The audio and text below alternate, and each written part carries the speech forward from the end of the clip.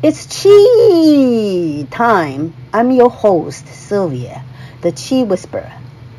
Welcome to episode 6 of season 2. Being defensive and defending ourselves impact Chi and our health drastically differently. How often do we get into a heated back and forth with someone or with ourselves in our heads over a suggestion, comment, observation, or recommendation? Acting defensive is a common occurrence to either us or others as a staple part of our daily stress. It drains significant mental and emotional resources from us, rendering us ineffective and into a destructive path. No happy outcome ever accompanies being defensive. At times, we speak out to stand up and defending ourselves. Standing up in defense and be defensive are fundamentally different in the emotional context and their impact on Chi and health.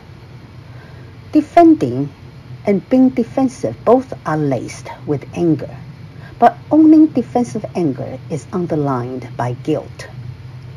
This guilt drives us to take things personally, then lash out, overtly explain, justify, and argue, leading to dead-end communications.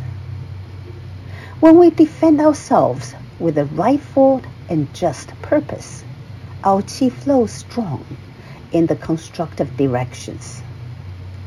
To be on the side of a rightful and just purpose, one needs to have information sprouting from actual facts, not assumptions, not misshaped interpretations.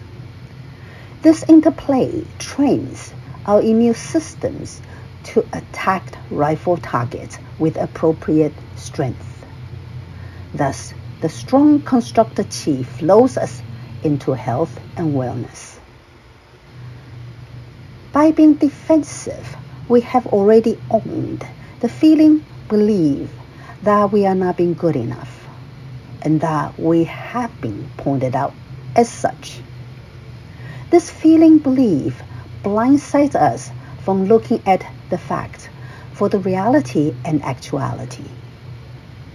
The misguided defense pours our anger to the wrongful targets fabricated from assumptions and skewed interpretations.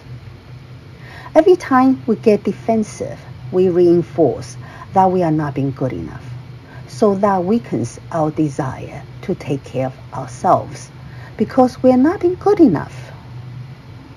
The more we act on the defensive anger, the more we take away the ability of our immune system to spot and fight the right target. Instead, it'll attack targets that are harmless. For example, our own body, food, air, etc. Sadly, being defensive weakens our Chi and Chi flows, even reverse our Chi flow. Defensive anger prevents us from directing our Chi to the right target for the connections of opportunities. Both end up interfering with our health, wellness, and success. Being defensive builds a fool out of us. Also steals our health, mental, emotional, and physical resources. To cut being defensive is to cut taking things personally. Thank you for listening. Please join me in 2 weeks for the topic of thankfulness. Bye for now. May the Chi be with you.